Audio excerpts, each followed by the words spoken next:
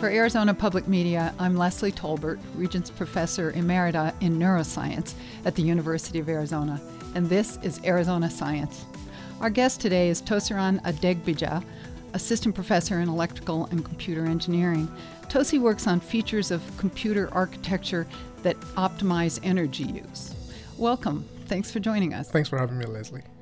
You grew up in Nigeria. Let's start there, in an academic family, and here you are an academic. Is it an accident, or were your parents models for you? I'll say they were models, but they did not force us to do anything specific. They allowed us to do whatever we wanted. But then growing up in that environment made it seem like something I could do.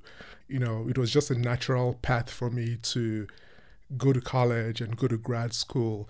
But then getting a PhD wasn't in the plans at all. Well, you told me that early on you took apart your parents' television. Yes, I did. They weren't very happy with that. But it means there was an engineer somewhere deep inside you already. Right. It was. So I liked to take apart devices, televisions. I had keyboards at the time, and I'll take them apart and put them back together. So it was just a natural path for me to go to engineering school, and from there went to grad school because I was in that environment where everyone else had some graduate degree. So give us the big picture of your work. One part of your work is focused on developing computer memory devices that are more energy efficient than current memory technology is, to be embedded in little devices like our iPhones. Can you tell us about that aspect of your work? Right. So embedded systems, or what I call resource-constrained devices, have very stringent resource constraints, which means that even though they have high performance demands, you still need to minimize the energy consumption of these devices. And so one of the things I focus on is the memory hierarchy of the processors that are embedded in these devices. So for example, I focus on the cache memory, which is a small memory that stores data that is frequently accessed. And so that you don't have to go all the way from the processor to the main memory all the time. And so you have this small memory that stores frequently accessed data, and that helps to improve your performance. And the cache in my cell phone would be different from the cache in your cell phone because we use our phones for different things. Is that right? Correct. Yeah, the data in the cache. So the cache is part of the hardware in your cell phone, but then the data in the cache will be different depending on what you're doing at a point in time. In fact, in my phone, the data will be different at different times as well, even for the same application. So what are you developing that's different from what's in our cell phones today? The premise of my research is the fact that different applications have different requirements during runtime. So you have tens or hundreds of applications on your phone, for example. Different applications, be it Facebook or Google Chrome, have different resource requirements. And so we're finding that if you can adapt the hardware resources to the dynamic resource requirements of the applications, you can substantially reduce the energy consumption without degrading the performance.